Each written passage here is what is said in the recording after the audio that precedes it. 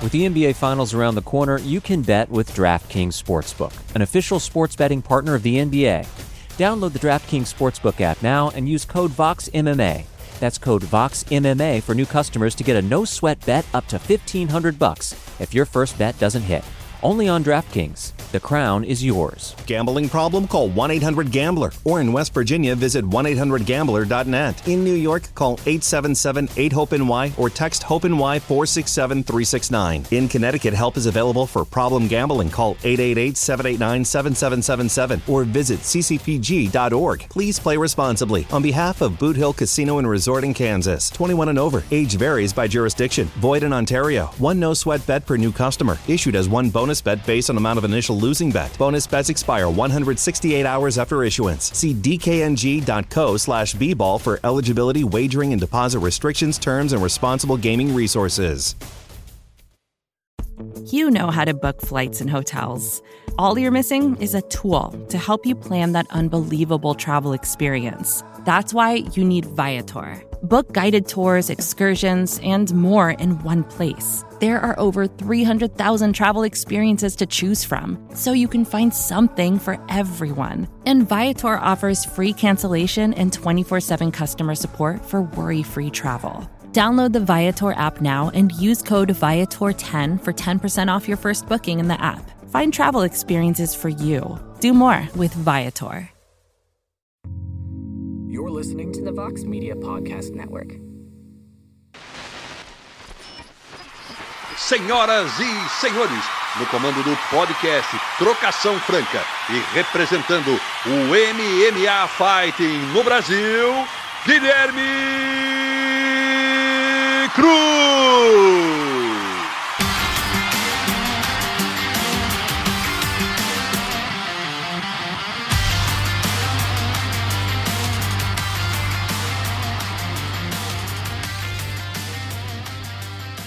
Alô, amigo fã de luta, bem-vindo ao 9º episódio do podcast Trocação Franca, sua casa sobre MMA nessa imensa podosfera.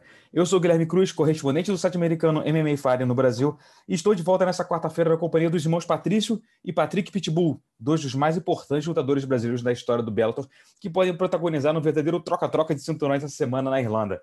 Mas antes de conversar com a dupla, a gente vai trocar uma ideia com o meu amigo Luiz Fernando Coutinho, o pai do canal Encarada, meu companheiro de resenha de toda quarta-feira à noite no YouTube e dono do abdômen mais sarado da imprensa marcial, sobre essa situação no Bellator e, claro, a conquista de Glover Teixeira em Abu Dhabi, o novo campeão meio pesado do UFC. Tudo bom por aí, meu amigo? Tudo bem, meu rei. Pô, que prazer inenarrável. É assim que se fala? Nem sei, foda-se.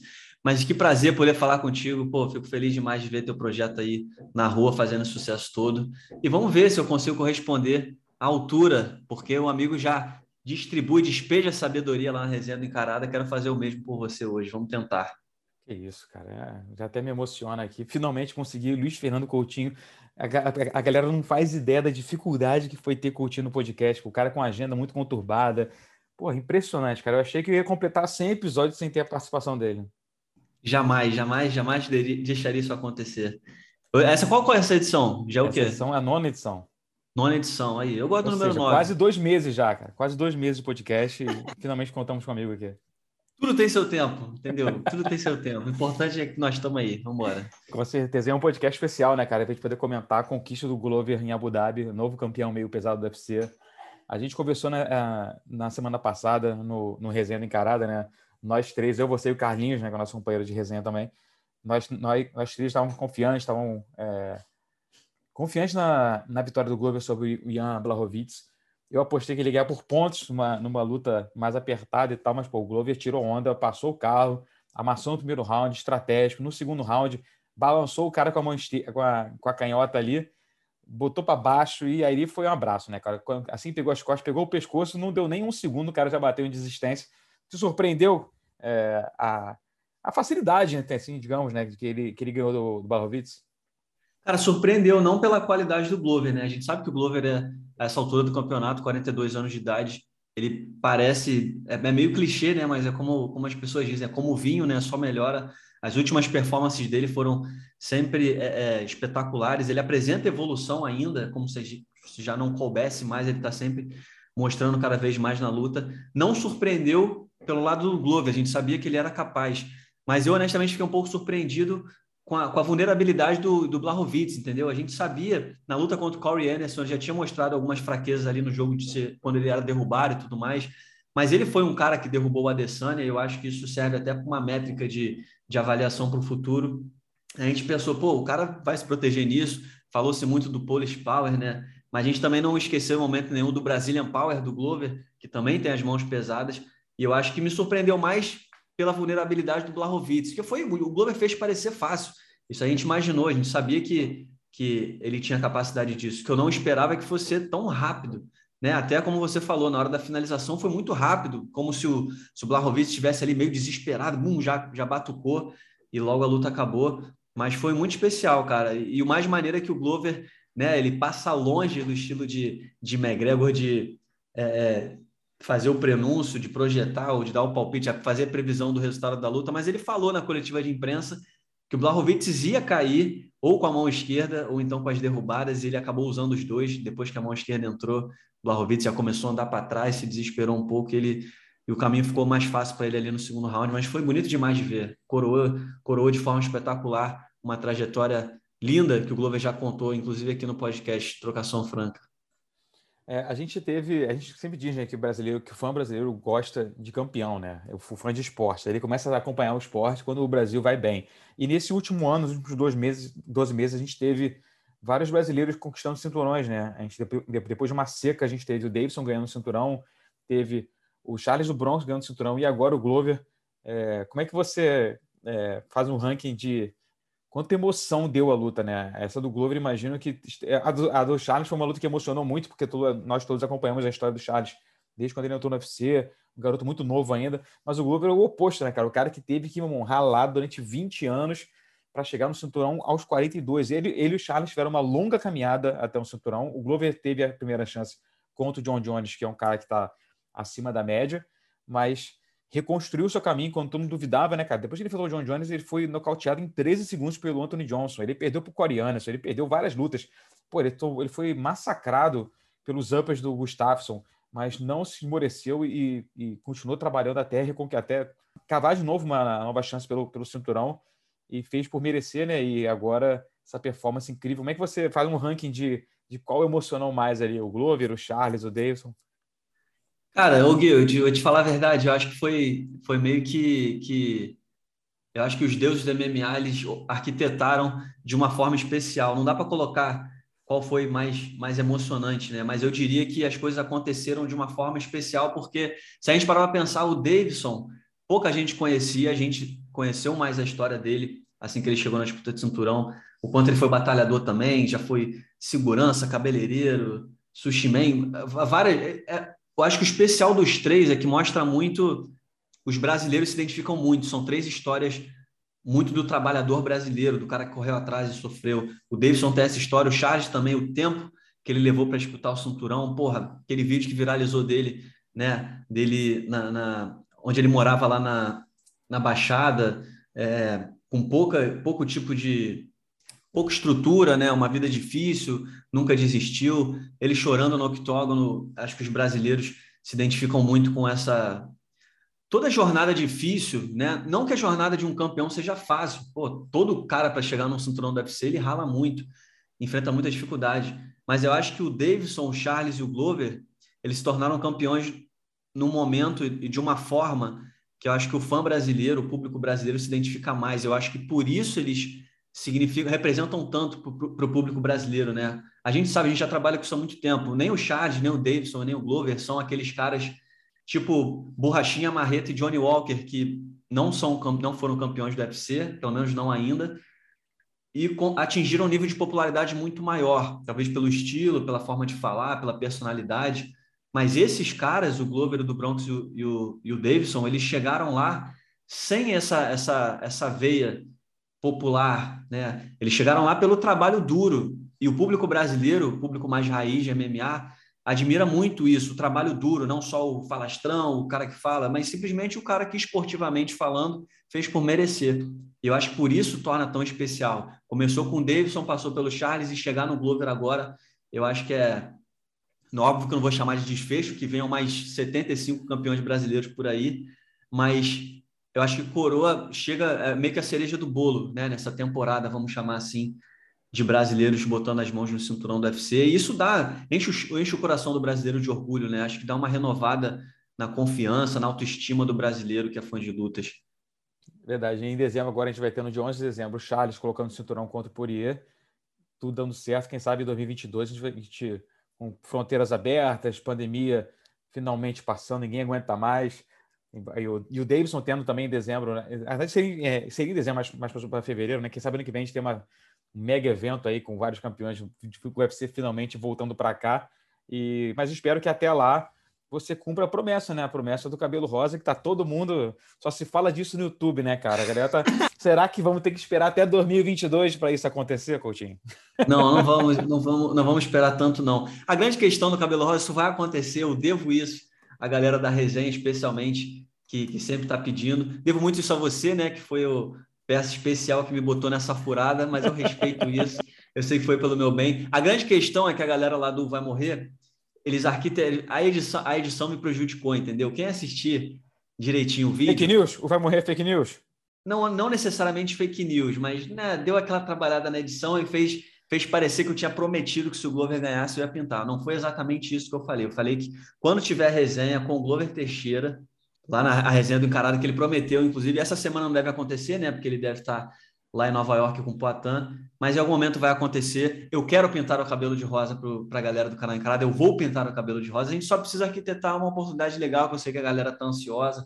Então, não é enrolação de não querer fazer, é só de esperar uma condição especial para pagar esse mico na internet, tudo pelo fã de lutas. Cara, é impressionante, né, cara? Se todo lutador brasileiro fosse tão escorregadio quanto o Luiz Fernando Coutinho, a gente teria todos os cinturões do UFC no Brasil, né, cara? A arte que o cara tem para escapar de situações difíceis ali, se o cara escapasse de um mata-leão, de uma guilhotina, da forma que o Coutinho escapa do cabelo rosa, a gente teria todos os cinturões do UFC. Não é exatamente isso. Aprecio, elogio por ser escorregadio. Nunca tinham me dado esse adjetivo antes. Mas há muitos anos também, né, entrevistando vários lutadores de MMA que a gente conhece, os caras fogem das nossas perguntas, mas eu não estou fugindo, eu só estou dizendo que tem que ser de uma forma especial e será, entendeu? Acho que inclusive pode ser numa edição também no podcast Trocação Franca, que aí ninguém vê no vídeo, só vai saber. Não, estou brincando. Vai acontecer. Agora eu estou focado no cenário. O Gui tá vendo, a galera que tá ouvindo a gente não tá vendo, mas já tem algumas coisas diferentes por aqui. Então, muito em breve vai ter cenário novo. E eu vou fazer isso para vocês, com certeza. Quem sabe é um presente de Natal. Já tá enrolando pro Natal, né? Impressionante, cara. Mas, falando de futuro, né? Quem sabe a gente tem o cabelo rosa até o fim do ano, mas no ano que vem a gente vai ter o Glover Teixeira provavelmente disputando, colocando o cinturão em jogo contra o Iri Prochazka, que estava em Abu Dhabi como lutador reserva para essa disputa. Como é que você acha que é o casamento, cara? Mais um cara duríssimo que vem pela frente do Glover, não vai ser diferente. Ele é um cara imprevisível, um cara que troca porrada de maneiras muito bizarras, mas super eficiente, né? Um cara bate muito pesado, nocauteador. Fez carreira no Rise antes de vir para o UFC. Assim que veio para o UFC já bateu muita gente boa, vários nocautes. Como é que você acha que casa essa luta? Você acha que o Glover mais uma vez vai entrar como azarão ou a galera vai começar a respeitar o Brazilian Power que você disse aí e o wrestling e o jiu-jitsu dele também? Cara, honestamente, eu acho que pelo Glover ter mostrado, porque uma coisa é demonstrar, né, durante a caminhada, ele conseguir fazer o que ele fez numa disputa de cinturão, eu acho que dá um crédito muito grande para ele. Eu acho sim, pode ser palpite errado, mas eu acho sim que o Glover vai ter um pouco mais de favoritismo, não necessariamente favoritismo nas casas de apostas, mas um pouco mais de crédito do público que vai apostar nessa luta, nesse confronto contra o Iri Prochazka. Acho que é uma luta complicadíssima, porque o Iri Prochazka ele tem aquele estilo inabalável, né? Eu admiro muito isso no mundo das lutas, que o lutador que não demonstra fraqueza, não demonstra emoção, é muito mais difícil de você, como é que eu posso dizer, de você fazer uma leitura, né? Porque o Glover, se a gente parar para pensar, o Glover passou por vários, passou pelo Marreta, passou pelo Anthony Smith e fez isso contra o Blachowicz. E em todas essas lutas, em algum momento, né, o Glover, por ter aquele estilo resiliente, de bate em cima, bate embaixo, chega uma hora que o cara meio que cansa de lutar contra a maré ou de alguma forma se sente mais abalado por ver o arsenal do Glover, que é muito completo. Então, um pouco de favoritismo para o Glover sim, por ser um cara mais completo. A gente não viu muito do Prochazka lutando no chão, de costas para o chão, está muito na trocação. A ação é perigosíssima para o Glover, porque o bicho bate duro, bate pesado, e tem aquele estilo ortodoxo, né? Vem golpe de tudo que é lado, de tudo que é jeito, um pouco mais complicado, mas eu acho que o Glover está na fase tão boa, tão séria, que eu acho que ele merece crédito para essa luta, tratando o Glover como favorito, sim. Verdade, um negócio que eu falei indo para essa luta, né? Que o Glover é um cara que não se preocupa em empolgar o público, né? Ele vai fazer o que ele tiver que fazer para ganhar. Ele vai te amassar. Se tiver que fazer luta chata, estratégia chata, ele vai fazer para te ganhar. Botar para baixo e amassar no primeiro round, vou fazer. No segundo round, balançou o Blachowicz com a mão esquerda, não vou correr como um maluco para tentar nocautear, né? Ele vai fazer o que tiver que fazer para ganhar na hora certa, né? E para a gente só fechar a conta nesse evento, né? Foi um evento, um card, foi um card numerado, mas não foi pay-per-view nos Estados Unidos, né? Foi um canal que passou de graça lá na ESPN Plus. E teve muita luta boa, teve muitas performances impressionantes. O Petr Yan reconquistou o cinturão agora interino, né? Contra o Corey Sandhagen. O Makhachev fez o Dan Hooker de gato e sapato, finalizou também no primeiro round. O Hamza Chimaev, o Lobo, finalmente voltou na luta mais difícil na carreira dele, né? No papel, o Li Jianlin, e passou o carro, fez o que quis, impressionante. O Ankalaev ganhando do Ozdemir, a Amanda Ribas voltando às vitórias contra a Vina Jandiroba, o Turgov ganhando do Carcassinha, o Eliseu Capoeira amassando a França, como o Brasil deveria ter amassado na Copa de 98, passou o carro. A gente teve muita performance impressionante, mas quem desses todos aí, se você escolher um como o destaque do evento, fora o Glover Teixeira, quem foi o destaque do evento? Cara, pô, bem difícil, né? Tu me ferrou agora de escolher um. Cara, eu não sei, eu acho que eu diria que o mais impressionante... Pô, eu queria dizer dois, cara, mas... Tá, o mais impressionante acho que foi o Pode falar Chimaev. dois, eu permito, pode falar dois. Obrigado, graças a Deus. Então, primeiro o Chimaev, né? Porque o Chimaev, como você bem falou, era muita expectativa em relação ao retorno dele, se ele voltaria bem depois da Covid e tudo mais. E o bicho tratorizou. É muito doido, né? Porque nós jornalistas e o público fã também, quando vê a coletiva de imprensa, que vê o cara falando, não, eu vou te comer, eu vou te meter a porrada, não sei o que lá.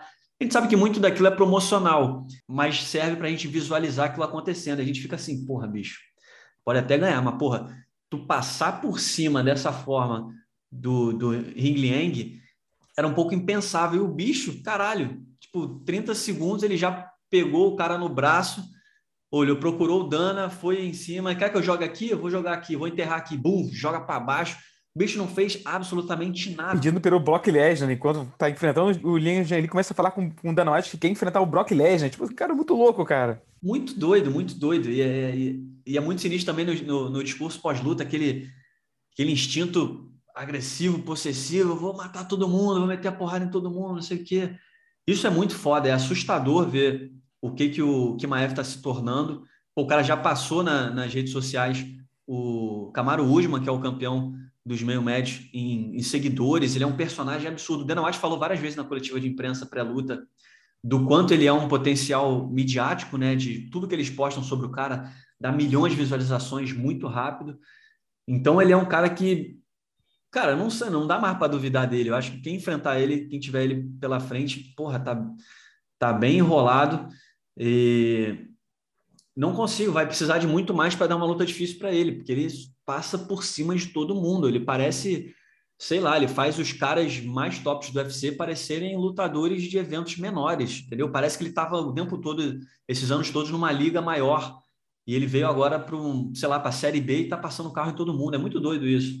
Então me impressionou muito o Chimaev. E outro cara que me impressionou foi o Petr Yan, cara. Porra, absurdo, robozinho russo, caralho, o bicho é embaçado. O Corey Sandhagen começou a luta muito bem, até como o Aljamain, né, que tinha começado um pouco melhor, mas eu tava sentindo que o Corey tinha achado ali a distância, tinha achado o antídoto ali para bater o Petr Yan. Mas é muito incrível, cara, porque ele tem um curto, né? O Corey é muito mais comprido, envergadura muito maior. Eu não sei você, mas eu fiquei com a impressão durante a luta que eu falei, caralho, o Corey vai levar, cara. O Corey encontrou ali, mas o jogo vai virando de uma forma e ele não cansa, bicho. Ele não cansa. Não sei qual foi. Tu pensou a mesma coisa ou eu vi demais? Eu cheguei a achar real que o Corey pudesse ganhar a luta. Não, com certeza, mas o Peter Yan, ele é um cara que começa devagar, né? Lembra dele contra o Zé Aldo, ele começou devagar também, um cara que não tem pressa. O estilo dele é o estilo perfeito para uma luta de 5 rounds, ele não tem pressa de lutar. 3 rounds ele tem que ser um pouco mais urgente, né? Porque se você joga fora, entre aspas, o primeiro round, você é obrigado a ganhar os outros dois, senão você está fudido. 5 rounds, isso permite mais que você jogue dessa maneira, né? Com a calma e paciência nesse estilo dele robozinho. Mas, cara, ele é impressionante, cara. Ele tira onda, ele sobra nessa divisão. Ele é o melhor da divisão, né? Desculpa o Jamey Sterling, mas foi mal, mas o cara é o melhor, né?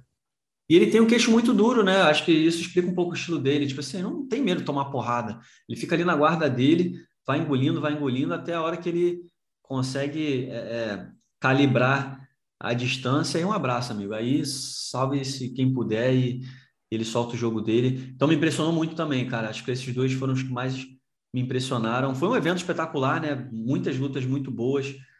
Eu acho que até ele fez o UFC 267 fez quase parecer que o UFC 268 não é tão bom assim, né? O UFC 268 vai ter trabalho para chegar no nível que foi esse evento do último sábado. Com certeza. Eu só acrescentaria nessa time de destaques aí o Makhachev, né, cara? Que pegou o Dan Hooker e finalizou no Nakamura no primeiro round. Eu conversei com o Charles do Bronx aqui no podcast há um tempo atrás sobre ele. Ele falou que tinha muito hype em cima, né? Porque o Khabib promove ele como o próximo Khabib e tudo mais, mas que ele não impressionava tanto, que o Charles ele não tinha medo de ser botado para baixo. Claro, o chão do Charles não é o chão do Dan Hooker, né? Mas, cara, esse russo aí é embaçado, irmão. Esse cara, se ele te botar para baixo e ficar por cima dele, vai complicar. Claro, eu gostaria de ver ele sendo testado contra o Rafael dos Anjos, que era a luta original no lugar do Dan Hooker. Se ele fosse capaz de fazer isso, o que ele fez contra o Rafael dos Anjos, aí eu tenho que ficar, porra, um cara é sinistro. Contra o Dan Hooker já é uma parada impressionante, mas eu acho que ainda falta um teste de fogo ali para você colocar ele no patamar de que, pô, esse cara tá pronto para ser campeão. Eu concordo. Eu só não valorizo tanto assim a vitória do Makhachev, porque a gente sabia que o estilo era favorável para ele, né? O Dan Hooker não tem quase zero defesa de quedas, então era claro que o jogo seria esse. E o Islam também não é bobo, né? Um cara que precisa se provar que é bom na trocação e tudo mais. Então, só por isso. Mas eu concordo bem com você. Eu acho que o Rafael dos Anjos e a categoria dos leves, né? Não tem tantos caras assim que podem oferecer algum tipo de resistência no chão, né? Se a gente pensar, a gente tem o do Bronx, Rafael dos Anjos, que tem um chão muito bom, talvez o Tony Ferguson, mas o Tony Ferguson também está naquela fase meio embaçada, porque o resto, Beneil Dariush, porra, Conor McGregor, Michael Chandler, Justin Gage, Dustin Poirier, todo mundo ali meio que da trocação do jogo em pé. Então é um caminho que pode ser bom pro Makhachev, até cruzar o caminho do Charles, se é que isso vai acontecer, né? Verdade. E passando de um fim de semana para o outro, né? Você mencionou o 268, o UFC de Nova York, a volta ao UFC Madison Square Garden depois de bastante tempo. Teremos mais cinturões em jogo. O card está maneiro também, vai ter a estreia do Alex Poatan, mas as disputas de cinturão, que são as lutas principais, são revanches, né, do Kamaru Usman contra o Colby Covington e a Rose Namajunas contra o Weili Zhang. Qual o teu palpite rápido para essas duas lutas? Cara, meu palpite, eu acho que a Rose mantém o cinturão contra a Weili Zhang. Eu também, honestamente, não entendi muito. Porra, a gente não viu uma revanche da Weili Zhang contra a Joanna e tá vendo da Weili Zhang contra a Rose, sendo que as duas lutas acabaram de formas completamente diferentes. Não entendi muito isso, Sendo que mas a eu gente acho que tinha Carla Esparza aí, né, que faria total sentido ela enfrentar a Rose de novo, né? parece uma pressa do UFC para tipo, para que a Weili Zhang ou retome, né, o prestígio que a China tinha como campeã do UFC, ou então enterrar ela de vez, porque se ela perder de novo para a Rose, vai ter que voltar para a categoria. O meu palpite é na Rose, eu acho que a Rose vence. E para a luta principal, cara, eu acho que o Kamaru também vive uma fase muito boa, cara. O Colby, acho sim que o Colby é uma luta difícil, vai oferecer mais resistência do que os outros adversários, pelo estilo, pelo casamento de jogo e tudo mais. Mas o Kamaru vive uma fase absurda, é outro cara assustador também, o que ele fez com o Jorge Masvidal e com o Durinho, coloca ele, como você bem falou, sobre o Peter Yan, né? É como se ele estivesse uma distância maior do topo da categoria, ele está um pouco mais acima do que os adversários. Então eu acho que os dois vão manter o cinturão na mesma equipe, né? Já que todo mundo faz parte da mesma equipe, ainda tem o Justin Gage contra o Michael Chandler, mas aí eu já não sei tanto se o Justin Gage vence.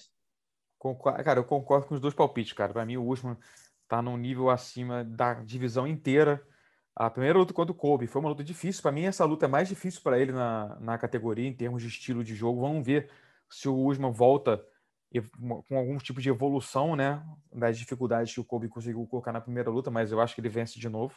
Não sei se nocaute, mas vence de novo. E a Ana Mayunas, para mim, a luta tinha que ser ela contra a Carla Esparza, né, cara? Não concordo com você, não faz nenhum sentido, além do lado comercial, de botar o Weili Zhang novamente para a disputa de cinturão, mas para mim a Rose vence de novo, talvez por uma decisão, assim. Acho que a Weili Zhang, não sei se entrou displicente demais e acabou engolindo aquela bicuda na cara, mas a Rose é sinistra também, cara.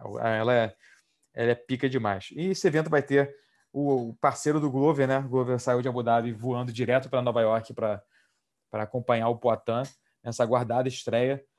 Não dá para saber muito o que a gente pode esperar do Poatan no MMA, né? Ele tem uma carreira curta, mas se ele conseguir replicar 1/3 da história que ele construiu no kickbox, já vai ter uma carreira vitoriosa demais. E o UFC deu uma carninha assada ali, né? O UFC, claro, não vai botar o Poatan na estreia do UFC contra um wrestler, né? Os caras finalmente colocaram o Poatan no UFC, tem toda a narrativa que pode fazer dele no UFC. Tu vai botar ele contra o wrestler, não, meu. Tu vai botar um cara na medida para ele enfiar a porrada e você começar a construir o mito que é o Poatan no MMA, o cara que ganhou do Adesanya e tal. O UFC tá fazendo um trabalho certinho, né, cara? Não tem que dar uma 2 lutas dele pro cara se acostumar com o UFC, com o tamanho do evento e construir o highlight dele enfiando a porrada em qualquer um que aparecer pela frente, né? Não, exatamente. E acho que tem mais 2 coisas, né? Não sei se eu estou errado, se eu estou certo, mas se eu não me engano, o Poatan já é a primeira luta do card principal e o evento acontece no Madison Square Garden, em Nova York, ou seja, um eventaço. Quem estiver lá e assistir vai ver, caralho, quem é esse bicho? Caralho, já ganhou do Adesanya? Porra, quero ver esse cara. Então já vai dar uma catapultada em termos de popularidade absurda para o Poatan. É claro, a gente não está aqui para dizer que o UFC vai facilitar a vida do Poatan até o cinturão, mas eu diria que ele vai ser bem cuidado, né? Significa que quer que seja isso, porque não é à toa que o UFC contratou a categoria dos médios. O Adesanya já está dando volta em todo mundo, fazendo revanche atrás de revanche. Então, ter um sangue novo que as pessoas sabem que um dia já foi capaz de deitar o Adesanya, o campeão dos médios, na porrada, eu acho que dá um ânimo especial para a galera. E mais um nome que o brasileiro vai ficar de olho, né? A galera tá ansiosa aí, já não aguenta mais o Adesanya tirando onda na categoria dos médios. Então vai estar todo mundo ligado. O UFC fez muito bem. E essa luta do Poatan não vai nem ser no card principal. Vai ser a luta principal da preliminar, o que é muito melhor, né? Porque vai ter muito mais gente assistindo. Digamos que esse pay-per-view venda aí, 300 mil pacotes, você vai passar ao vivo na ESPN Plus, a luta dele como a luta principal, ela vai ser promovida bem por ser a luta que vai fechar o preliminar e vai ter muito mais gente assistindo, né? Se fosse um evento no McGregor é diferente, mas por um pay-per-view normal, acho que vai ter muito mais gente assistindo essa estreia do Poatan. Tomara que ele tenha sucesso aí, porque é um cara que vai trazer uma narrativa, que vai trazer uma história diferente para essa divisão que está necessitada de pessoas para poder desafiar o Adesanya. Exatamente. E para completar, além de tudo isso, como a gente já falou, né, vai ter o apoio do Glovão, que deve estar no corner dele, campeão do UFC. Então, tá tudo montado, ele só precisa chegar lá, fazer o trabalho dele bem feito dentro do octógono, para despertar as atenções, não só do público brasileiro, mas do mundo inteiro. A gente está bem ansioso para assistir isso. Com certeza. Agora, mudando de assunto do UFC para o Bellator, a gente tem toda essa novela envolvendo os irmãos Pitbull, né? Mas antes da gente mergulhar nela, nada melhor que escutar dos próprios lutadores, Patrício e Patrick Pitbull. Conversei com eles direto de Natal, do Rio Grande do Norte, para entender o que está acontecendo, o que aconteceu, o que vai acontecer com os dois dentro do Bellator. As entrevistas começam já, depois de um rápido intervalo comercial. We're this close to crowning an NBA champ, and with the action heating up on the court, it's even hotter at DraftKings Sportsbook, an official sports betting partner of the NBA. Download the DraftKings Sportsbook app now and use code VOXMMA. That's code VOXMMA for new customers to get a no-sweat bet, up to $1,500 if your first bet doesn't hit. Only on DraftKings. The crown is yours. Gambling problem? Call 1-800-GAMBLER. Or in West Virginia, visit 1-800-GAMBLER.net. In New York, call 877-8-HOPE-NY or text HOPE-NY 467-369. In Connecticut, help is available for problem gambling. Call 888-789-7777 or visit ccpg.org. Please play responsibly. On behalf of Boot Hill Casino and Resort in Kansas, 21 and over. Age varies by jurisdiction. Void in Ontario. One no-sweat bet per new customer. Issued as one bonus bet based on amount of initial losing bet. Bonus bets expire expire 168 hours after issuance. See dkng.co/bball for eligibility, wagering, and deposit restrictions, terms, and responsible gaming resources. Vacations can be tricky. You already know how to book flights and hotels, but now the only thing you're missing is, the actual travel experience. Because is it really a vacation if you're just sitting around like you would at home? You need a tool to get the most out of your time away. That's where Viator steps in. You can book guided tours, activities, excursions, and more in one place to make your trip truly unforgettable. Viator has over 300,000 travel experiences to choose from. Everything from simple tours to extreme adventures and all the niche, interesting stuff in between. So you can plan something that everyone you're traveling with will enjoy. Real traveler reviews give the inside scoop from people who already been on the experiences you're considering, so you can plan with confidence. Free cancellation helps you plan for the unexpected. And 24/7 customer support means you can travel worry-free. Download the Viator app now and use code Viator10 for 10% off your first booking in the app. Find travel experiences for you. Do more with Viator.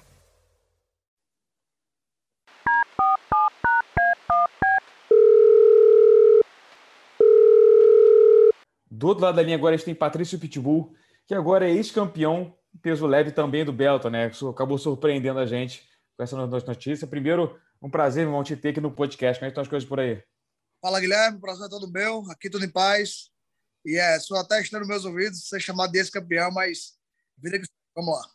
Pois é, cara. A gente conversou depois da luta contra o Maqui, né? Você estava determinado em fazer a revanche de 66. Ele estava querendo 70, que parecia que era o plano dele, mas muita coisa mudou de lá para cá, né? Como é que foi esse processo de você tomar a decisão de largar o cinturão do peso leve do Bellator? Primeiro eu tive que digerir aquela luta, né? No começo eu saí do combate, fui lá no vestiário e só tinha uma coisa na cabeça. Não me mostraram o replay em cima do ringue. Na minha cabeça eu sabia que eu não tinha dormido, que eu achei que o árbitro interrompeu sem verificar o meu rosto. E aí, quando chegou no vestiário, eu falei a mesma coisa para a minha equipe. A minha equipe me mostrou o vídeo que foi liberado na internet. Então, quando eu olhei o vídeo, estava pelo ângulo, que era o ângulo do juiz, que não estava ao lado da minha cabeça. E eu vi que o braço meu desceu e parecia que eu estava apagando. Eu digo, porra, se eu apaguei, eu não lembro. Então, mas é isso que acontece quando o lutador apaga, né? Ele não lembra se apagou ou não. Eu digo, beleza, não, eu perdi. Fui lá na pós-conference, dei parabéns ao pai dele, etc. Disse que falei aquilo do meu filho, que meu filho tinha que ver que a derrota faz parte da vida e tal. Acho que eu soube perder, né? Mas aí, 2 dias depois, eu lá em San Diego, já de férias, esfriando a cabeça, aí chegou um amigo meu e me mostrou o vídeo de outro ângulo, pegando totalmente a luta. E aí eu vi que realmente era o que eu pensava, que eu não tinha pagado. Esse braço meu estava descendo, mas esse outro braço estava defendendo o gogó. Então, eu insisto em dizer que não bati nem apaguei. Isso é um fato para mim. Passando isso, eu sabia que tinha que defender o título de 70 quilos, porque já fazia muito tempo que o título estava nas minhas mãos e não tinha defesa. Justamente por causa da pandemia, e com isso acarretou o atraso do GP. Então, a gente tinha que finalizar primeiro o GP de 66 para poder chegar em algumas disputas de título, defesa de título de 70. E aí passou tanto tempo, desde 2019 eu conquistei esse cinturão, passou todo tempo que parou de fazer sentido para mim. Na verdade, eu lutei pela luta. Eu lutei para enfrentar o Michael Chandler. Né? Eu não lutei pelo cinturão. Nunca foi um desejo meu. Lógico, quando a gente está com o cinturão na mão, eu até falei, eu quero o terceiro agora, que também tinha essa possibilidade, mas infelizmente o Bellator jogou água no meu chope. Né? Também teve um atraso da pandemia, não foi possível fazer essa disputa, tinha o GP, a mesma coisa. Então, para mim, era um sonho tão perto, mas que se tornou impossível, infelizmente. Aí, quando eu perdi deram a vitória para a AJ, eu perdi a luta, né? Eu comecei a refletir e vi que meu irmão era o número 1 da categoria. Então, eu sabia que o próximo passo dele seria disputa de título. Ele é o número 1 do ranking. Então, não tem mais outra coisa a fazer, além disso. Então, eu disse, porra, acabei de perder no peso pena, eu sendo campeão de 70 quilos, não faz sentido nenhum para mim. Esse foi um ponto. Não que que eu seja inferior, que eu acho que isso é inferior. Porque para mim não faz sentido. O cara acabou de perder na categoria de baixo e é o campeão da categoria de cima. Eu não tenho esse ego de ostentar esse título. Tendo em vista que isso aconteceu. E a segunda coisa é ver o meu irmão como número 1 e não poder disputar o título porque o título está comigo. Digo, porra, eu sou uma pedra no caminho da carreira do meu irmão, isso eu não posso deixar seguir em frente. Então foram duas coisas que me incomodaram, e aí eu cheguei a deixar esse cinturão para lá e abrir para deixar vago e botar uma disputa entre o meu irmão e Peter Quille. Eu lembro que quando você ia enfrentar o Chandler, você deixou claro numa entrevista que a gente fez que você nem queria o cinturão, que você só queria a cabeça do Michael Chandler, e que você até falou que assim que ganhasse o cinturão já ia deixar ele vago de novo, né? Mas acho que pegou o gostinho, assim que segurou o cinturão, já pegou o gostinho. Não, não vou soltar de tão rápido assim não, né? E também a organização não permitiu, né, que eu soltasse tão rápido assim. Parecia que eles estavam ainda construindo a categoria, estavam faltando alguns nomes. E aí eles levaram tempo para maturar a divisão. Hoje em dia a divisão está bem forte. E eu acho que é isso. Foi bom, foi honroso, mas deu. Na minha visão, eu não sei se estou certo aqui, você vai me dizer, para mim foi uma jogada de mestre você largar o cinturão do peso leve agora, né? Porque, de certa forma, o Maqui precisa enfrentar você, porque você é um cara que tem muita história dentro do Bellator no peso pena. Só que você ter o cinturão do peso leve dava a ele a opção de exigir que a revanche acontecesse nos 70 quilos e não no 66. No momento que você abre mão do cinturão, essa opção já não está mais disponível, né? Porque no 66 você é um cara que faz sentido por tudo que você já fez nessa divisão. E no peso leve agora, se ele quisesse disputar o cinturão, ele teria que esperar, porque o teu irmão ele vai enfrentar o Peter Coelho, então não é uma coisa muito imediata, né? Essa jogada passou pela sua cabeça também, esse raciocínio de que se eu largar o cinturão, eu meio que cerco o Maqui, que ele vai ter que me enfrentar no 66? Guilherme, faz todo sentido o que você está dizendo, eu concordo 100%, não tenho nada a alterar no seu pensamento, mas na hora da minha decisão eu não pensei nisso. Depois, parando para refletir, eu me toquei que isso realmente ia forçar ele a fazer uma defesa contra mim do peso 66. E na minha cabeça é o seguinte, a gente lutou de 66, teve aquela decisão, e então a revanche tem que ser nesse peso. Tem muitos caras que estão anos ali, meu irmão está há 10 anos naquela divisão, ele é número 1 agora, então a gente não pode deixar esses caras para trás, entendeu? No momento que eu na categoria do peso de 70 quilos, era um outro momento, da renda de derrota, o próprio meu irmão não estava tão bem na categoria, Brett Primus estava muito tempo afastado, então ali foi um momento eu era campeão peso pena, tinha uma rivalidade, o Brador disse, opa, temos um ponto, vamos fazer campeão contra campeão. Então foi isso que aconteceu. Mas nesse caso agora, eu não via por que segurar o cinturão. Eu digo, não, eu vou ter que lutar com ele de qualquer jeito e a gente vai botar o título. Eu cheguei até a oferecer o tudo ou nada no cross, no catchweight, mas o Bellator não aceitou. Eles mandaram uma mensagem interna e eles não aceitaram. E Eddie McKee ficou puto porque eu desisti do título de 70 quilos, mas ele não respondeu quando eu chamei ele para jogar o tudo ou nada. Ele devia ter ficado puto com ele mesmo, porque na hora que eu chamei para ele fazer o tudo ou nada, se ele responda, já ia criar uma expectativa da mídia, os fãs já iam falar mais e o Bellator ia levar um certo tipo de pressão. Talvez cedesse, talvez não.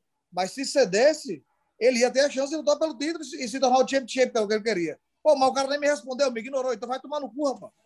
Não pode falar nada. E você está mais confiante que essa revanche ela vai acontecer agora? Porque eu lembro que quando aconteceu o anúncio que você não seria mais campeão do 70, né, que foi no MMA Hour, que você estava junto com o Scott Coker lá, você falou que, não, que tinha que ter a revanche no 66, o próprio Ariel falou que essa revanche tinha que acontecer no Brasil, fez essa pressão ali. Mas depois disso, o que aconteceu? Rolou conversas de que está encaminhado, que vai acontecer isso mesmo? Você está confiante que vai ter essa revanche? Eu, sinceramente, nunca tive esperança que essa revanche fosse acontecer. Eu não sei o que passou na minha cabeça, mas eu sei que eu tenho história, mas eu não sei porquê. Eu acho que nesse momento parece que casou o lutador certo. É o menino feito no Bellator, americano, 18-0, e a gente não vai botar Patrício Pitbull para tomar esse reinado de um americano dentro da organização americana. Eu espero que eu tenha a minha chance. Eu acho que todo mundo sabe que eu mereço. Eu ia dizer, eu acho. Não tenho certeza que todo mundo sabe que eu mereço essa disputa de título. Ariel Helwani foi um gentleman, deu uma ajuda muito forte, mas o Bellator nada comentou. O que eu acho, certo? Enquanto eu não tinha largado mão do título de 70 quilos, o Bellator foi forçado a pensar em um plano B. Então, talvez AJ McKee tenha uma luta marcada. Eu acredito que ele já tem que fazer mais uma luta agora. Se o contrato dele for igual ao meu, a gente tem que estar lutando de 5 ou de 5 em 5 meses ou de 6 em 6 meses. E eu acho que isso é padrão. Provavelmente o Bellator tem oferecido uma luta para ele e não vão me dar essa disputa agora. Você tem alguma coisa que te impediria de fazer uma luta agora? Quando você estaria apto para caso eles queiram fazer essa luta com o AJ? Estou pronto, só perder o peso mesmo. Não perde, estou bem. Estou treinando até com mais vontade, né? A gente sabe que eu tenho 34 anos, estou no esporte desde 2003, estreiei como profissional em 2003, 2004. Então é muito tempo, apesar de não ser tão velho, eu também não sou tão novo, e dentro do esporte eu sou um pouco gaga já. Então, assim, eu continuo com aquela chama dentro de mim de treinar. Eu nunca perdi a vontade de treinar, a vontade de vencer. Mentalmente eu estou blindado, sei que ele é um lutador duríssimo, explosivo, mas só tem primeiro round. O campeão, ele não pode só ter primeiro round. Eu resisto a luta de 3 horas, se você colocar. Você acha que ficaria incompleto se não casasse essa revanche? Tipo, como foi, por exemplo, o Aldo McGregor. O Aldo era o campeão dominante por tanto tempo, aí veio o Conor, esse cara famoso, construído, o UFC trabalhou muito ele, aí ele foi lá e ganhou rápido e seguiu o barco dele e nunca mais se enfrentaram. E o AJ tem a mesma coisa, ele foi feito dentro do Bellator, a carreira inteira dele lá, você é um campeão dominante, ele te venceu no primeiro round, e caso aconteça como está sentindo, né, que eles não querem fazer essa revanche agora, ficaria uma história incompleta, até mesmo para o próprio evento e para a carreira do AJ. Eu não sei se posso comparar a Aldo e a McGregor, mas se a luta não acontecer, sim. A gente está em situações um pouco diferentes. O AJ McKee, ele não vai abandonar o cinturão. Ele tinha falado que não gostaria mais de lutar no peso pena, né? Por isso que ele estava tentando forçar uma luta no peso de 70 quilos. Mas como ele não vai ter mais essa possibilidade, pelo menos por enquanto, ele não vai largar o cinturão. Então ele vai ter que fazer as defesas. Eu estou no raio de aproximação dele ali. Eu sou o número 1 desafiante ainda. Então, se ele tiver que fazer uma luta, ele vai fazer no máximo 1 e a próxima será contra mim, com certeza. Acredito que o Bellator não vai me negar essa oportunidade. Você toparia alguma luta que não seja ele a próxima? Ou não? A sua próxima luta você exige que seja contra ele? Não, seria ser muito ingênuo não aceitar uma próxima luta. Se a AJ vai fazer uma luta, ele vai entrar em ritmo e eu estaria atrapalhando a mim mesmo em não aceitar. Eu acho que quanto mais o lutador luta, mais tem combate, mais tempo dentro do ringue, mais ritmo ele pega, e para mim o campeão é feito em ritmo. Então, se a AJ McKee pegar uma luta, eu também quero fazer uma luta bem próxima dele, se possível no mesmo card. Obviamente, não ser mais campeão do Bellator é uma merda, né? Mas você falou, né? Que não é um sentimento bom, tu fica bolado com isso, fica triste. Mas ele, de certa forma, abre portas, né? A gente viu como o Michael Chandler, a partir do momento que ele deixou de ser campeão do Bellator, ele escolheu não disputar mais o cinturão, completou o contrato dele e acabou fechando com o UFC. Essa é uma opção, caso fique nessa bateção de cabeça com o Bellator, você sente que os caras estão querendo construir o AJ de uma forma, você cogita completar o seu contrato e testar o mercado? Existe essa possibilidade também, mas eu vejo assim que, eu posso experimentar uma plataforma nova, mas aí quando eu paro para analisar o momento e ver o que os lutadores do UFC estão reclamando, o campeão está reclamando de dinheiro, Cerrudo se aposentou por causa do dinheiro, Borrachinha não está feliz, Corey Anderson foi Bellator por causa de que não era bem pago. Então, muitos outros lutadores indo para também outras organizações reclamando disso. O que eu paro para pensar e ver o quê? O UFC é um grande evento, ele é o maior porque ele é o mais tradicional, ele está há muito tempo no mercado, então ele construiu uma carreira muito intensa, então ele é reconhecido mais do que as outras organizações, mas o sol brilha para todo mundo. E as organizações estão chegando lá e algumas estão mostrando até algum carinho a mais para os lutadores, algum trato a mais. Mas o futuro a Deus pertence, não digo que não. Eu gosto de desafios, eu gostaria realmente de ver a luta entre organizações, mas eu sei que não vai ser possível tão cedo. E, eu tento dizer a você isso. Eu acho que a gente tá feliz. Se o Bellator um dia eu perceber que não sou mais bem-vindo, a gente cai fora na mesma hora. Acredito que pela amizade que eu tenho com eles, mesmo eu estando debaixo de contrato, se eu fizer um pedido, eles me liberam. Uhum. Você tem quantos no contrato com eles hoje? eu acho que eu não posso dizer. Não, tranquilo. Esse negócio que você falou mesmo, estão com contato com eles pela relação boa, se você pedisse, eles te liberavam. Isso já passou pela sua cabeça, essa opção, no passado? Não. Na antiga organização, sim, porque o Bellator trocou de presidente, trocou de executivos, né? Na antiga organização passou, mas eu sabia que eles não me liberariam. Na antiga, você diz quando era do Bjorn Rebney. Bjorn Rebney, exatamente. Mas hoje não, o Bellator é uma organização, apesar de ser o mesmo nome, é uma organização totalmente diferente. Os caras não deixam nada a desejar, não deixam nada faltando. Para mim, eu tô totalmente satisfeito. Mas é isso, né? A gente sabe que, se tratando de EGM aqui, que é um americano invicto, feito dentro da casa, os caras, talvez possa dar algum tipo de prioridade para ele. Não sei. Talvez possa estar enganado. Por que na época do Bjorn Rebney você pensou em pedir para sair? O que rolou? Eu acho que, no final de tudo, nós já resolvemos nossas diferenças. Mas teve uma época que um dos motivos foi por causa do meu irmão. Tinha uma luta que era a última luta de Ed Álvares. E aí o Bellator chamou a gente para conversar e falou, é a última luta de Ed Álvares e ele vai sair da organização e a gente tá botando você para dar um pau nele. Então a gente vai lhe ajudar aqui. Então a gente vai botar você... Resumida a história, era mais ou menos isso. A gente vai botar Patrick para dar um pau em Ed Álvares, porque a gente sabe que o Patrick é brabo e não vai abrir para ele. E, a gente vai ajudar vocês aí no camp de você, o que você precisar. Beleza. Isso não aconteceu. E Patrick foi nocauteado. Até aí tudo bem, a gente entende. A organização tem os seus gastos e tudo. E aí meu irmão foi nocauteado na luta. Foi o primeiro nocaute que ele sofreu na carreira. E quando foi receber a bolsa, eles inventaram um monte de descontaram lá e Patrick saiu com um cheque miserável. Tipo, ele devia ter recebido $15 mil na época, eu não sei quanto é que era mais ou menos. E ele saiu com 3, 2,5, tipo assim, quase nada. Ele saiu, ainda tinha que pagar academia, a gente, tem que pagar tudo isso. E isso eu fiquei puto, foi uma das primeiras coisas que eu falei, meu irmão, esses caras são uns palhaços, vão tomar no cu, quero sair dessa porra. Então isso é um dos motivos. E outras coisas, assim, que eu não consigo recordar agora, mas eu acho que isso aí é o que está mais gravado na minha cabeça. Você sempre se chamou, se colocou no topo do ranking peso-pena, né? Caso todos os eventos fossem juntos, você seria o número 1 peso-pena. Agora você, acima até dos campeões do UFC, por exemplo, né? Que geralmente ficam nessa posição nos rankings. Você vê o Maqui nesse posto agora? A gente tem Maqui como campeão, né? Tem o campeão do 66 do UFC, que é o Volkanovski. Eu acho que seria interessante a luta entre os dois para se provar quem é o melhor. Assim, eu continuo com a visão de que Maqui é primeiro round. E o Volkanovski, ele é um cara que dura ali, muito tempo se você deixar ele lutando. Então, há chance para os dois. Mas eu teria que analisar melhor. Não sei se eu posso dizer que Maqui, por ter me vencido, ele ainda seria o melhor peso-pena. Eu gosto de dizer que os lutadores eles têm que enfrentar uns os outros para saber quem é o melhor. A gente não consegue apontar para uma pessoa e dizer esse cara é o melhor de todos. Não dá para fazer isso. Primeiro de tudo, tem que colocá-los para lutar. Eu posso me achar o melhor, mas a verdade é que a gente tem que fazer o enfrentamento entre esses lutadores. Mas, é uma briga boa. A briga boa. Uhum.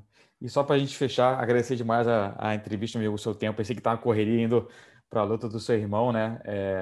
Mas eu queria matar uma curiosidade minha, né? A gente tem muito comum aqui, especialmente aqui no Rio, né?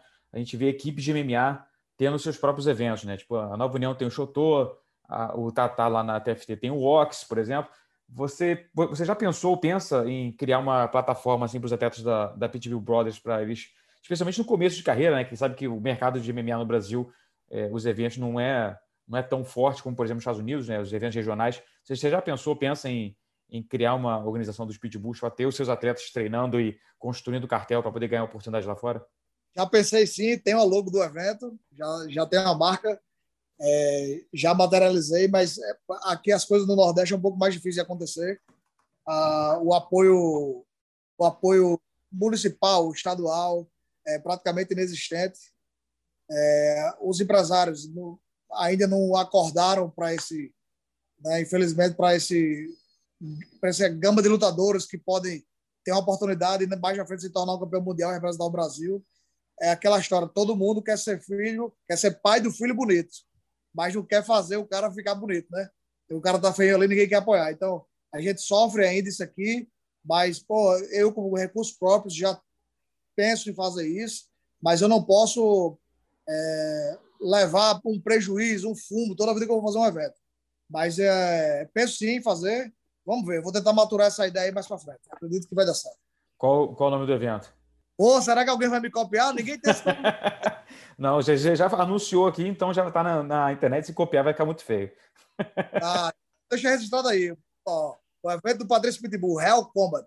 2022 a gente vai ter esse evento finalmente saindo do papel e revelando novos pitbulls por aí. Pô, se Deus quiser, você é empresário que está assistindo essa entrevista, cola em mim que a gente vai se dar bem. Valeu, camarada. Pô, obrigado pelo seu tempo mais uma vez, irmão. RBN, tomara que role essa luta contra o Maqui, que para mim é a luta que tem que acontecer agora no Bellator. Vai acontecer, eu vou fazer valer e os caras vão ser forçados a colocar.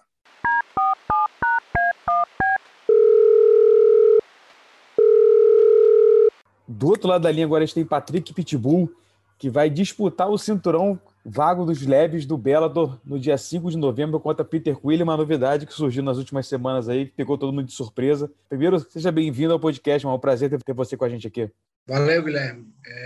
Fico feliz aí por estar participando mais uma vez do seu podcast, agora com um podcast novo. É isso aí, irmão. Então, cara, grande novidade, você já ia fazer revanche com o Peter Quillin em novembro, lá na Irlanda, mas agora tem um extra, né? Tem a cereja no bolo, que é o cinturão que pertencia ao seu irmão, que decidiu abrir mão desse título para focar na revanche contra o AJ. Primeiro, como é que você reagiu quando você ficou sabendo? Como é que você ficou sabendo que ele iria abrir mão do cinturão para você disputar? Na verdade, foi meio que surpresa, né? Ele não avisou para ninguém. Não sei se ele estava conversando com alguém por trás, eu nem conversei com ele sobre isso. Mas ele meio que do nada falou assim: ei, vou vagar o cinturão. Primeiro ele fez uma ligação para mim, eu estava jantando, aí veio, eu vou pagar o cinturão. Eu fiz, não, meu irmão, faça isso não vago o cinturão não. Aí ele, não, vou vagar.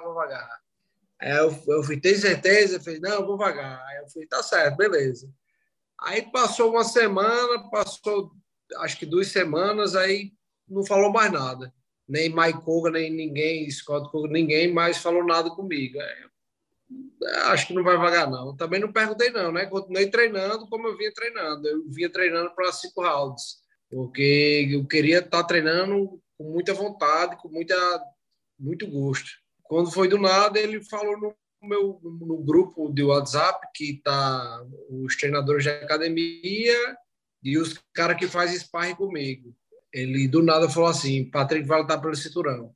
Aí eu tava na rua, eu tava dirigindo, aí deu vontade de pegar no celular e abrir o celular, eu fui olhar e tinha a mensagem dele, né, no meu grupo. Aí, porra, na mesma hora eu comecei a chorar. Comecei a chorar, deu vontade de parar o carro e ficar chorando, mas eu continuei dirigindo chorando, até em casa. E quando foi à noite, eu fui até a casa dele, dei um abraço nele, deu uma chorada de novo. A emoção foi muito grande e eu acho, eu vencendo esse cinturão, eu acho que as lágrimas vão descer também. É uma coisa que eu espero há muito tempo. Eu nunca tive a chance de ter um camp assim para fazer para um cinturão de 2 meses, e dessa vez está sendo anunciado, está sendo diferente. A outra vez que você disputou o cinturão também era um cinturão vago, né, contra o Michael Chandler, mas era uma luta que você pegou em cima da hora, né? Você tinha feito uma luta em abril e foram 2 meses depois acabou pegando a luta contra o Michael Chandler. Agora não, né? Agora é uma situação diferente, né? Eu estava nos Estados Unidos, eu tava lá no Fight Week, tipo, tava treinando de boa, tava comendo livre, tava treinando aquele treino, né, de manutenção que a gente dá, não tava treinando focado em uma disputa de cinturão. Eu lembro que faltavam 30 dias para a luta, eu aceitei. Aí eu voltei para Natal, cheguei em Natal, os caras, acho que uma semana depois, me mandaram para os Estados Unidos novamente. Eu perdi mais um tempo, porque eles queriam promover a luta. Aí, quando eu voltei para Natal novamente, para continuar o treinamento, é que eu consegui fazer o treino de menos de 1 mês, mais ou menos. Então, não foi uma coisa tão planejada, não foi um negócio tão certo, né? Vamos dizer assim. E agora a luta fica ainda maior, né? Que tem um algo a mais, tem a disputa de cinturão. Isso coloca alguma pressão a mais em cima de você, porque basicamente é isso, né? A história é o teu irmão abrindo mão do título para que você pegue, né? Então, toda a expectativa do seu time, da sua família, é que você traga de volta o cinturão que o seu irmão abriu mão, né?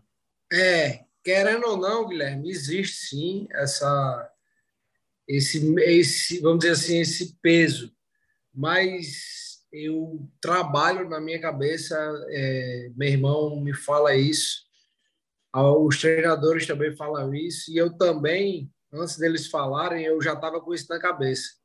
Eu já estava assim, meu irmão, que se lasque o cinturão, eu quero a cabeça dele. Eu não quero perder para ele novamente.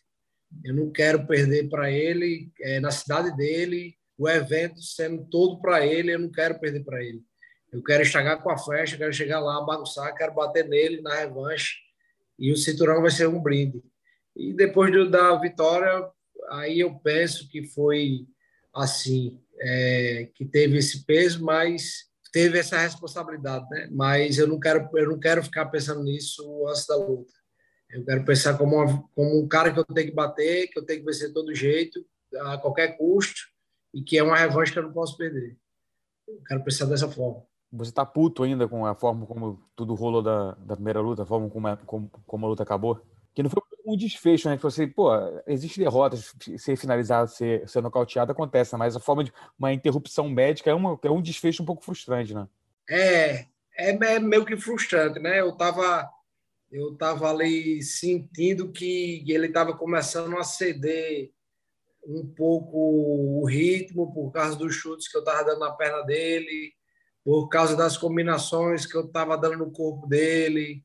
E a luta estava tava equilibrada, mas eu sei que se continuasse daquele jeito, ele não ia aguentar o terceiro round. Ele falou que não ia parar, que ia continuar lutando até o fim, com a perna daquele jeito. Mas, meu irmão, isso só fala porque a luta foi interrompida. Porque se a luta continuasse, ele não ia ficar em pé, não. Eu ia quebrar minha perna na perna dele até ele desistir.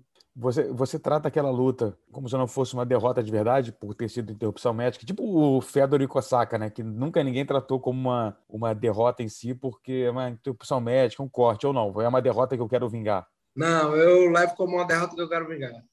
Eu levo mais por esse lado. Muito da fama dele se deve à academia, né? Todo mundo que vem da Irlanda, da SBG, meio que vive do Conor, né? Vivendo os louros, carregando um pouco os louros que o Conor construiu, com todo o mérito dele, claro, né? Levantou a SBG a esse nível. Ele é bom mesmo ou ele é mais um produto desse hype? Ele não é um cara ruim. Ele é um cara que tem um cardio muito bom, é um cara que se mexe muito bom, mas eu senti o cara, meu irmão. O cara é muito fácil de levar para o chão, muito fácil. Ele não tem aquele punch que você leva assim e fica assustado e vê que tem que ter cuidado. Ele é um cara que bota ritmo, é um cara que joga muito chute. Ele joga muito chute alternado, a altura na perna, na cabeça, troca de base, chuta de novo, tenta sair tocando e combinando no cara, ele mantém um ritmo ali do começo ao fim. Ele tem um cardio muito bom. Mas, meu irmão, de punch, de queda, de jiu-jitsu, eu não tenho que me preocupar com isso. Claro, eu não posso subestimar o cara. O cara, com certeza, ele está muito focado também, eu tenho certeza disso. Tanto que ele não está abrindo a boca para falar besteira. Toda vez que está perto da luta, ele cala a boquinha dele, que ele sabe que daqui para lá vai vir chumbo pesado. E dessa vez vai ser dobrado. Você acha que ele ficar calado é um sinal de respeito, é um sinal de apreensão? Com certeza, com certeza. É um sinal de respeito, é um sinal de foco, né? A gente que é lutador sabe que o cara, quando ele não responde, não fica mandando provocação, porque antes dele entrar no Bellator, ele me provocava bastante. Depois que ele conseguiu o emprego que eu dei para ele, que ele deve ser grato para mim até hoje, agora ele não me provoca mais como ele me provocava antes. Ele sabe que depois que a mão entra ali, que ele sentiu de perto a pressão, ele sabe que é diferente. Então ele tem que trabalhar muito, tem que estudar muito minhas lutas, tem que se preocupar muito, porque dessa vez vão ser 5 rounds e eu vou estar preparado. Eu estou preparado para lutar 5 rounds, para lutar na pressão, né? Eu não quero estar lutando meia boca, não. Vai ser pressão para derrubar ele, para acabar com ele do começo ao fim. E como é que você ganha essa revanche? Vai ser nocaute. Não tem outro jeito, não, meu. Vai ser nocaute. Essa luta valendo o cinturão vago, né? Uma luta que pegou todo mundo de surpresa, como a gente falou, né? Depois que seu irmão abriu mão do cinturão, mas recentemente o Brent Primus, que enfrentou e ganhou do Ben Henderson, ele criticou bastante a escolha do Bellator de decidir colocar vocês dois para disputar o cinturão, né? Nas palavras dele, é uma piada que o Bellator tenha feito isso, porque no argumento dele você está vindo de 2 derrotas, né? Que é a luta com o Primus e aquela luta lá no Rising, enquanto o Quilley, na opinião dele, nunca lutou com ninguém e só fez 3 lutas em 3 anos. O que você acha dessa crítica dele? Você acha que ele tem um argumento de que ele deveria talvez estar numa disputa de cinturão, que deveria ser outra luta válida pelo cinturão? Por incrível que pareça, Guilherme, eu terminei o treino agora, né? Eu fui tomar um banho e eu estava lembrando exatamente da entrevista dele, porque ele falou que eu estou vindo de 2 derrotas. Sim, eu estou vindo de 2 derrotas, mas a derrota lá no Japão não conta. Foi fora da organização, então não tem nada a ver com o Bellator.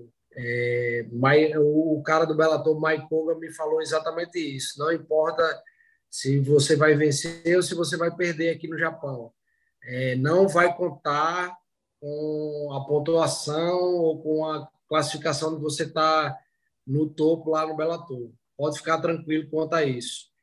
E a outra questão que eu acho engraçado, que ele está dando uma de valentão agora, de brabo, querendo lutar comigo. Mas ele teve a oportunidade de lutar comigo 2 vezes.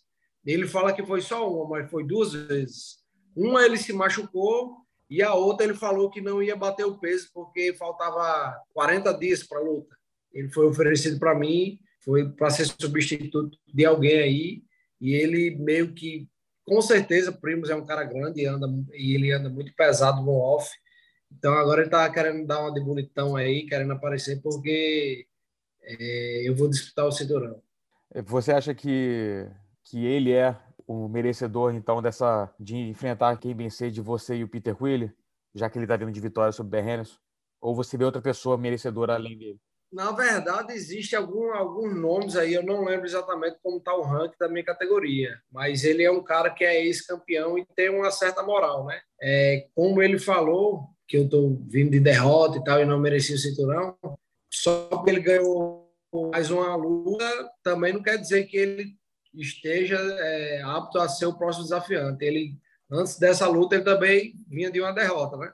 Então, tem outras pessoas aí, se eu não me engano. Eu acho que Primus está em 3º ou 4º, não lembro exatamente como está o ranking. O Primus está em 3º no ranking, e à frente dele, entre vocês dois, está o Sidney Outlaw, que ganhou do Miles Drury na última luta, e do Pico Piccolotti, né? Esse cara é muito duro, esse cara é muito perigoso. Tem umas 5 cabeças aí que todos são luta muito, muito dura, seja cinturão ou sem ser cinturão. É o Sidney, tem um Primus, é um cara duro, apesar de falar bastante besteira, coisa de americano, né? Parece que caga pela boca.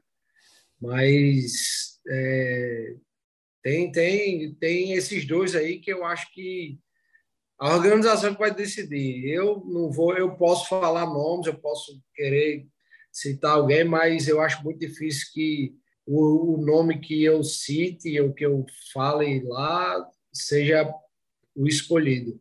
Isso vai depender da organização, com certeza. E tem um cara que corre por fora aí, é o AJ McKee, né? Que ganhou do seu irmão no 66. Ele sinalizou esse daí pode furar a fila de todo mundo, né? Exatamente, né? Ele está sinalizando que ele quer ir para o 70, né? Ele queria enfrentar o teu irmão, fazer revanche no 70. A gente não sabe o que vai acontecer, né? Se eles vão casar a luta deles de novo no 66, o que vai rolar nessa confusão toda, mas quem sabe no futuro rola de você defender o cinturão contra ele, né? Pô, seria uma boa, velho. Eu gostaria de fazer essa luta aí. Ele já soltou, mais uma vez, já falou umas besteiras, já falou umas merda nas redes sociais, me desafiando. tanto no Instagram quanto no Twitter. Eu não respondi a ele. Só respondi no Instagram, mandei ele sentar e esperar um pouquinho, que a hora dele vai chegar. Porra, seria ótimo. Seria ótimo. Ele vai ver que na categoria de 70 quilos como a gente fala aqui, o buraco é mais embaixo. Quem sabe você devolve o favor, né? O teu irmão se vingou do Chandler por você, agora você bate numa aqui por ele também. Com certeza, seria perfeito mesmo. Eu adoraria bater Jim aqui. Ele é um cara que gosta de falar bastante também, estilo americano, e eu sei que ele não vai conseguir impor o ritmo como ele costuma querer impor, né? Ele tenta impor, ele impõe ali 1, 2 rounds, mas quando chega no terceiro round, meu irmão, ele está entregue. E também a categoria de 70 quilos é bater ou caiu. Os caras são muito parecidos com a categoria de peso pesado. Tocou, meu irmão, os caras estão indo na lona. Mas o plano da família, com certeza, é fazer o Patrício contra o AJ, né, no 66 de novo. O que você espera que role de diferente, caso realmente aconteça essa revanche dos dois? Porra, eu espero uma guerra. Eu tenho certeza que isso vai ser uma guerra. E essa luta indo até o fim, meu irmão, eu boto todas as minhas fichas e as que eu não tenho no meu irmão. Porque Jim aqui, ele já provou em algumas lutas aí que quando ele vai para o terceiro round ou para frente, ele não é um cara que rende. Ele é um cara que só faz declinar. Ele é um cara que só faz descer a ladeira abaixo. E recebe muito soco, recebe muita pancada. Meu irmão conectando esse soco, essas pancadas aí do terceiro round para frente, meu irmão, com certeza, todo mundo sabe que ele tem um poder de nocaute e ele pode nocautear qualquer um.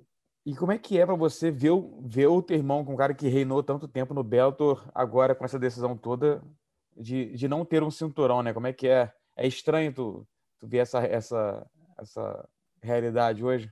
É estranho e ao mesmo tempo é coisa de homem, é coisa de honra. Ceder o cinturão para eu ter a minha chance de poder lutar, para eu ter a minha chance de poder conquistar o meu cinturão. Não é qualquer pessoa que faz isso, mesmo sendo da família. Eu acho que, sei lá, eu não sei se todo mundo teria essa coragem de abandonar o cinturão para fazer isso para um irmão. Aí meu irmão fez, ele aparentemente está muito tranquilo quanto a isso. Ele sempre deixou claro que a categoria de 70 quilos nunca foi a dele, ele só queria bater em Michael Chandler. Ele bateu muito fácil, arrancou a cabeça e ficou com o cinturão de brinde. E agora ele quer... Eu acho que ele também tem uma vontade de ver o irmão brilhando como ele brilhou. E como é que é? Seria histórico, né? Você e o Patrício ganhando cinturões no Bellator seriam os primeiros irmãos simultâneos campeões de uma organização de uma grande organização de MMA, né? A gente já teve irmãos campeões em outros eventos, mas nunca os dois ao mesmo tempo, né? Você ganhando agora do Peter Queally e ele tendo a revanche com o AJ, conseguindo pegar o cinturão de volta, né? Aonde na história do MMA vocês entrariam com um feito desse? Seriam os primeiros irmãos, né, a ser campeões simultaneamente de uma organização ou em organizações diferentes, também nunca teve, mas em uma organização seria perfeito. Eu já tentei cavar isso aí na época que meu irmão estava vencendo o GP. Eu acreditava que ele ia ser campeão de GP, mas infelizmente não foi.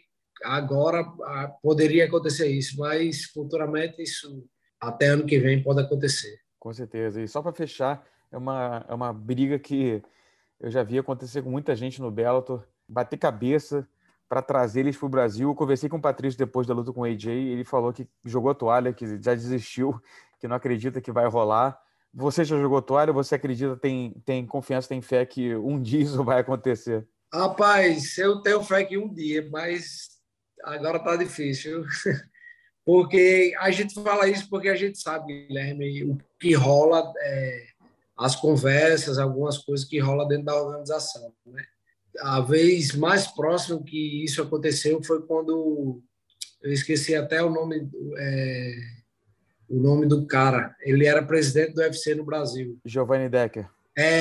Ele negociou, ele teve uma reunião aí com o pessoal do Bellator para tentar trazer a organização para aqui para o Brasil, acho que para o Rio de Janeiro, na verdade. Mas ia ser show de bola se isso acontecesse. A gente pensou também em aqui em Natal, mas infelizmente as negociações não continuaram, não foram à frente.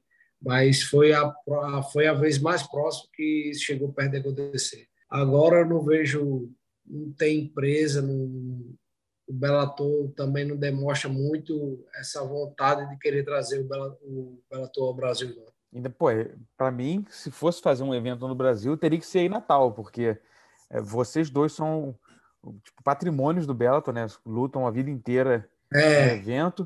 E, pô, e vocês têm, pô, 10 lutadores na organização, sabe? Tem gente pra cacete aí. Então, pô, eu colocaria vocês dois no main event, no co-main event, bota a galera da equipe recheando o card, traz outros caras de nome, pode trazer uma Chris Borg, pode trazer muita gente. Cara, o que não falta é brasileiro de nome para você fazer um card tão bom quanto o UFC já fez cards muito pesados aqui no Brasil ao longo dos anos. Pô, eles conseguem, eles têm condição de fazer um evento desse, né? Eu sei que não é fácil, porque o UFC é uma marca muito mais consolidada aqui no Brasil, né, do que o Bellator.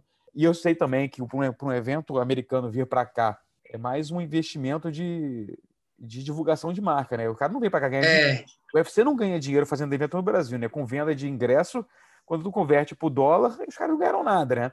É mais posicionamento, é para expandir a marca. Então, basta o Bellator abrir a cabeça para essa possibilidade, né, de começar a expandir a marca aqui no Brasil, mas isso leva tempo, isso basta realmente a vontade, né, e não de, por dinheiro, grana, não vai, eles não vão ter grana, não vão ganhar, ter o retorno financeiro fazendo evento no Brasil, né? Se for por conta própria deles, eu não vejo, eles não veem vantagem, né? Eu também não vejo vantagem. Tendo um investidor, uma pessoa que vem aqui, que pague pelo menos os custos do evento, eu acho que seria até vantajoso para eles. Tem alguns funcionários do Bellator que eu converso que às vezes vêm para cá para filmar um cut-down, como fazia com o Patrício. Meu irmão, os caras toda vez que falam assim, alguém vai viajar para Natal para fazer o cut-down, meu irmão, os caras ficam praticamente na briga. Eu quero ir. Porque sabe que aqui, meu irmão, é o paraíso, aqui é muito bonito, tem muita praia, tem passeio, tem tudo, meu irmão. Tem tudo na mão dos caras. E, pô, como você falou aí do card, todo mundo que eu conheço, assim, que vem falar comigo sobre o evento rolar aqui no Brasil, os caras só falam isso, tem que ser em Natal.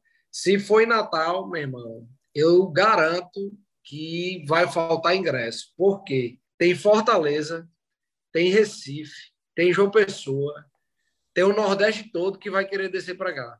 Fora a galera do Rio de Janeiro, São Paulo, do Brasil todo. Então, meu irmão, ia ser um sonho. Para mim ia ser um sonho. Pois é, cara. Eu só vejo 4 lugares assim que são os lugares que mais fariam sentido para o Bellator fazer um primeiro evento. Natal, por toda isso que você já falou, quem já falou. Rio de Janeiro e São Paulo, porque é a maior cidade do país, né? Muito dinheiro rolando lá. Rio de Janeiro, porque é a maior concentração de academias de MMA, toda a história do jiu-jitsu.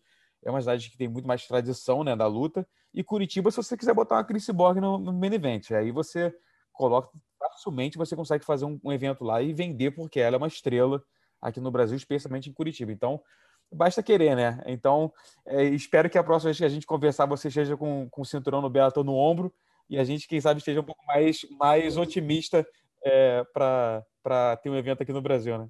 Pô, Deus te ouça, Deus me ilumine com essas palavras aí que você está falando. Maneiro, camarada. Pô, queria te agradecer pelo seu tempo aí e arrebenta na luta, meu amigo. Valeu, Guilherme. Obrigado e pode deixar que a porrada vai cantar, meu. De volta agora com o Coutinho. Coutinho, te surpreendeu essa decisão do Patrício Pitbull, cara? Um cara era campeão duplo do Bellator, acabou perdendo o cinturão do peso-pena pro AJ McKee, numa derrota muito chocante, né? Tomou um knockdown, depois foi finalizado, teve toda a polêmica que ele reclamou, dizendo que não apagou, que não bateu, mas isso já é história que já passou. Ele está batalhando em busca de uma revanche e ficou com um cinturão só, que depois ele decidiu simplesmente abrir mão. Largou para lá o cinturão do peso leve. Qual foi a tua reação quando você viu essa decisão dele de... Em um mês ele tinha 2 cinturões e agora ele não tem nenhum? Cara, me surpreendeu muito, primeiro porque ele perdeu pro AJ McKee e ele tinha nas mãos, vamos chamar de isca, né? Se ele quer enfrentar o AJ McKee de novo, ele tinha o cinturão dos leves, que naturalmente seria a próxima luta. Não faz sentido nenhum o AJ McKee dar essa revanche, ainda mais da forma que a luta foi. O Patrício merece, pelo que ele representa e tudo mais. A gente sabe como essas coisas são no mundo das lutas, ainda mais em 2021. Merecimento é algo muito, muito raso, infelizmente, esportivamente falando. Então, naturalmente, o Bellator, por já ter trabalhado durante muito tempo o AJ McKee, ele é um cara que foi muito bem trabalhado pelo Bellator, o cara já está ganhando uma projeção mundial muito forte, já estão falando até de quem sabe em breve estar no UFC e tudo mais. Então, eu acho que o Bellator vai olhar mais para o AJ do que para o Patrício. Então, quando ele abdica do cinturão dos leves, ele, de certa forma, está meio que diminuindo as chances dele de ter uma revanche contra o AJ, né, que era o esperado. Né? Seria muito mais fácil acontecer na categoria dos leves, independente de ser justo ou não, do que na categoria dos penas. Agora, por outro lado, nem por isso, né, por mais que tenha surpreendido, a gente não deixa de admirar, né, porque o cara tomar esse tipo de decisão para favorecer o irmão, né, para o irmão ter a chance de disputar um cinturão do Bellator e ser campeão da categoria dos leves, isso é muito foda, isso é muito bonito, é especial, entendeu? E também passa para a gente uma mensagem de que o Patrício, ele tá cauteloso agora em relação ao futuro, né? A gente sabe que um cara, muitas vezes, quando perde o cinturão, não, quer imediatamente, não, quero lutar logo, quero manter meu cinturão, não sei o quê. E, pô, no momento que o cara perde, o cara não está sendo egoísta, ele está pensando no irmão, ele está pensando lá na frente. Como ele falou, se eu não me engano, numa das postagens nas redes sociais que ele fez, não, vou dar um passo para trás, com calma, às vezes. Então ele está tendo humildade também de tipo assim, tá tudo bem, eu perdi meu cinturão, vou deixar o meu irmão disputar o outro que era meu, e se Deus quiser, meu irmão vai ser campeão e eu vou fazer o meu caminho para recuperar o que era meu e tudo mais.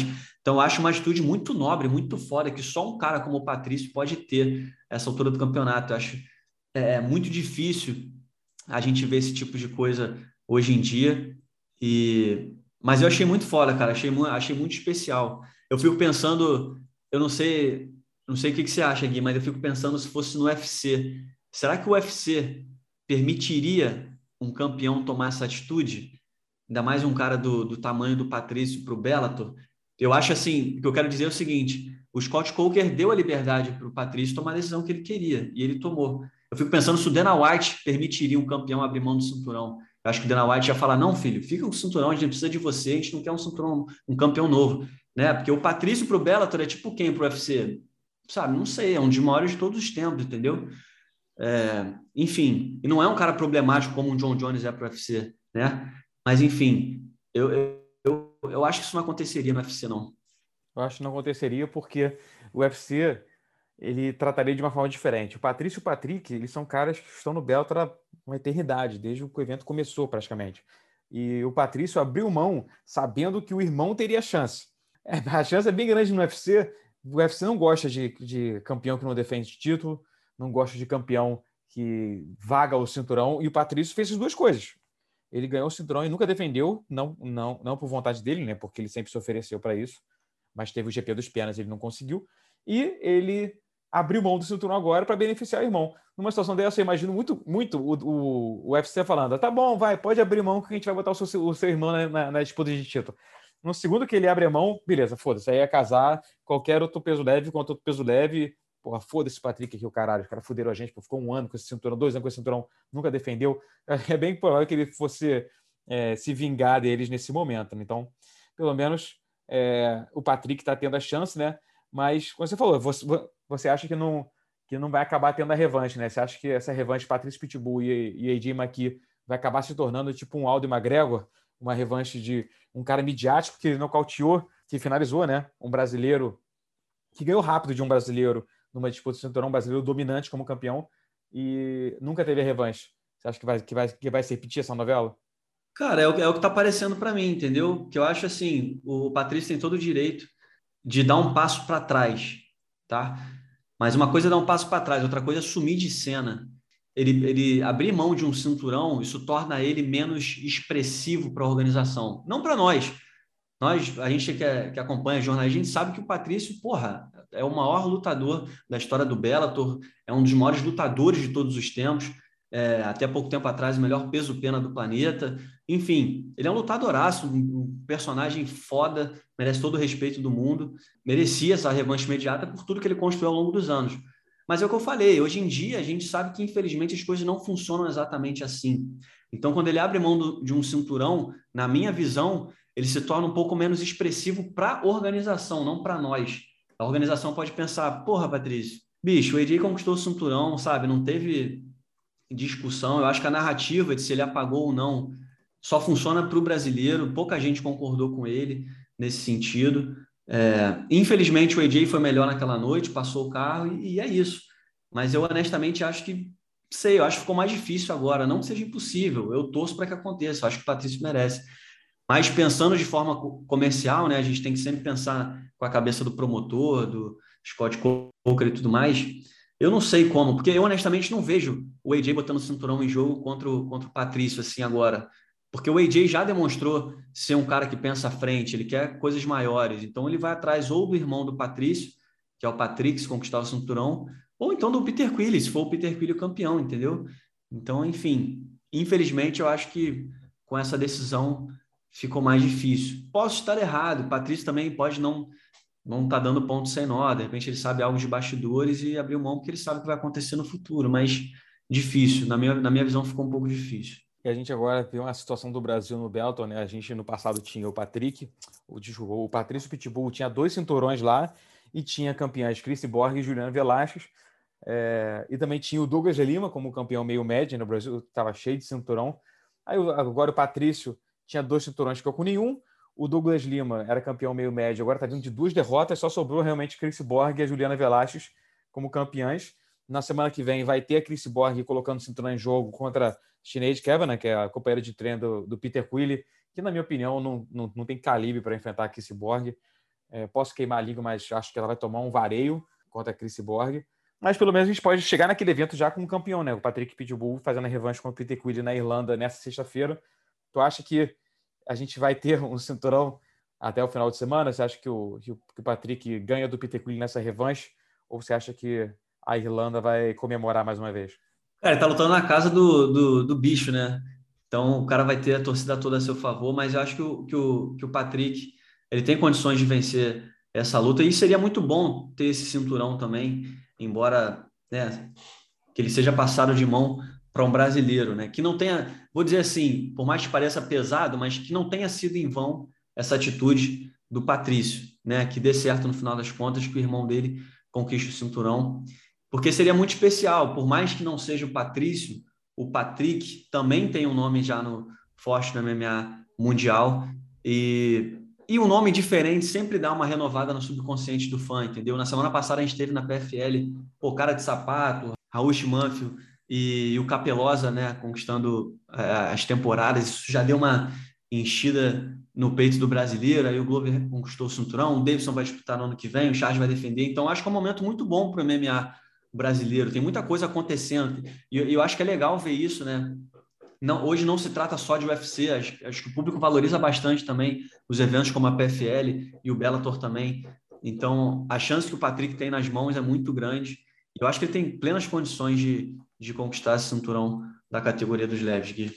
Verdade. Semana que vem a gente vai voltar aqui no podcast para saber se deu certo, se a artimanha dos Pitbulls deu certo e o cinturão dos leves voltou para Natal, mas isso aí já conversa para a semana que vem. A gente vai encerrar por aqui essa edição do podcast, agradecendo demais o Coutinho pela participação.